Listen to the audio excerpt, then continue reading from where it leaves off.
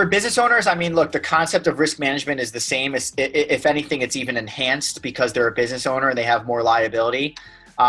So if you're, for example, a business owner and you have two partners, right, you would need a buy-sell agreement. God forbid something happens where one partner passes away. Does the wife of the partner who passes away come in and buy all the shares for the business?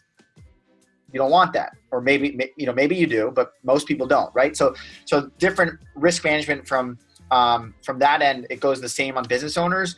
I'll just talk about another common mistake or common things that I see with people is everybody is focused today on putting money away in long-term accounts more so than the short term, which is good, right? That's fine.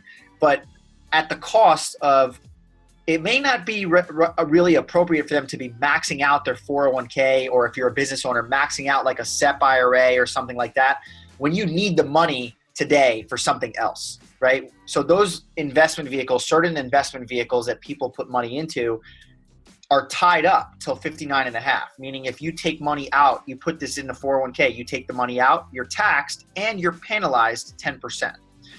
So why are people putting money into accounts like that? Let's say if they have short-term goals, if they need to buy a house, or if they need to invest in their business, or, whatever it is, send their kids to school.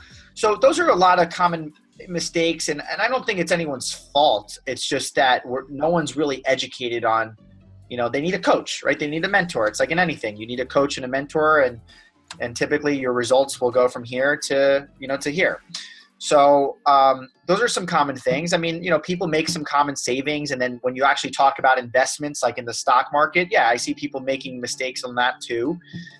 People are investing in one or two stocks or one or two mutual funds or one or two investments when they really should be in a diversified portfolio, because it's been proven over time to actually give you a more consistent and steady rate of return with less risk. But it depends. It all depends on your situation, right? So I can't just speak, in general terms. It really has to do with your personal family. And that's why financial planning is so specific. Yeah. Everyone has a different roadmap and different plan.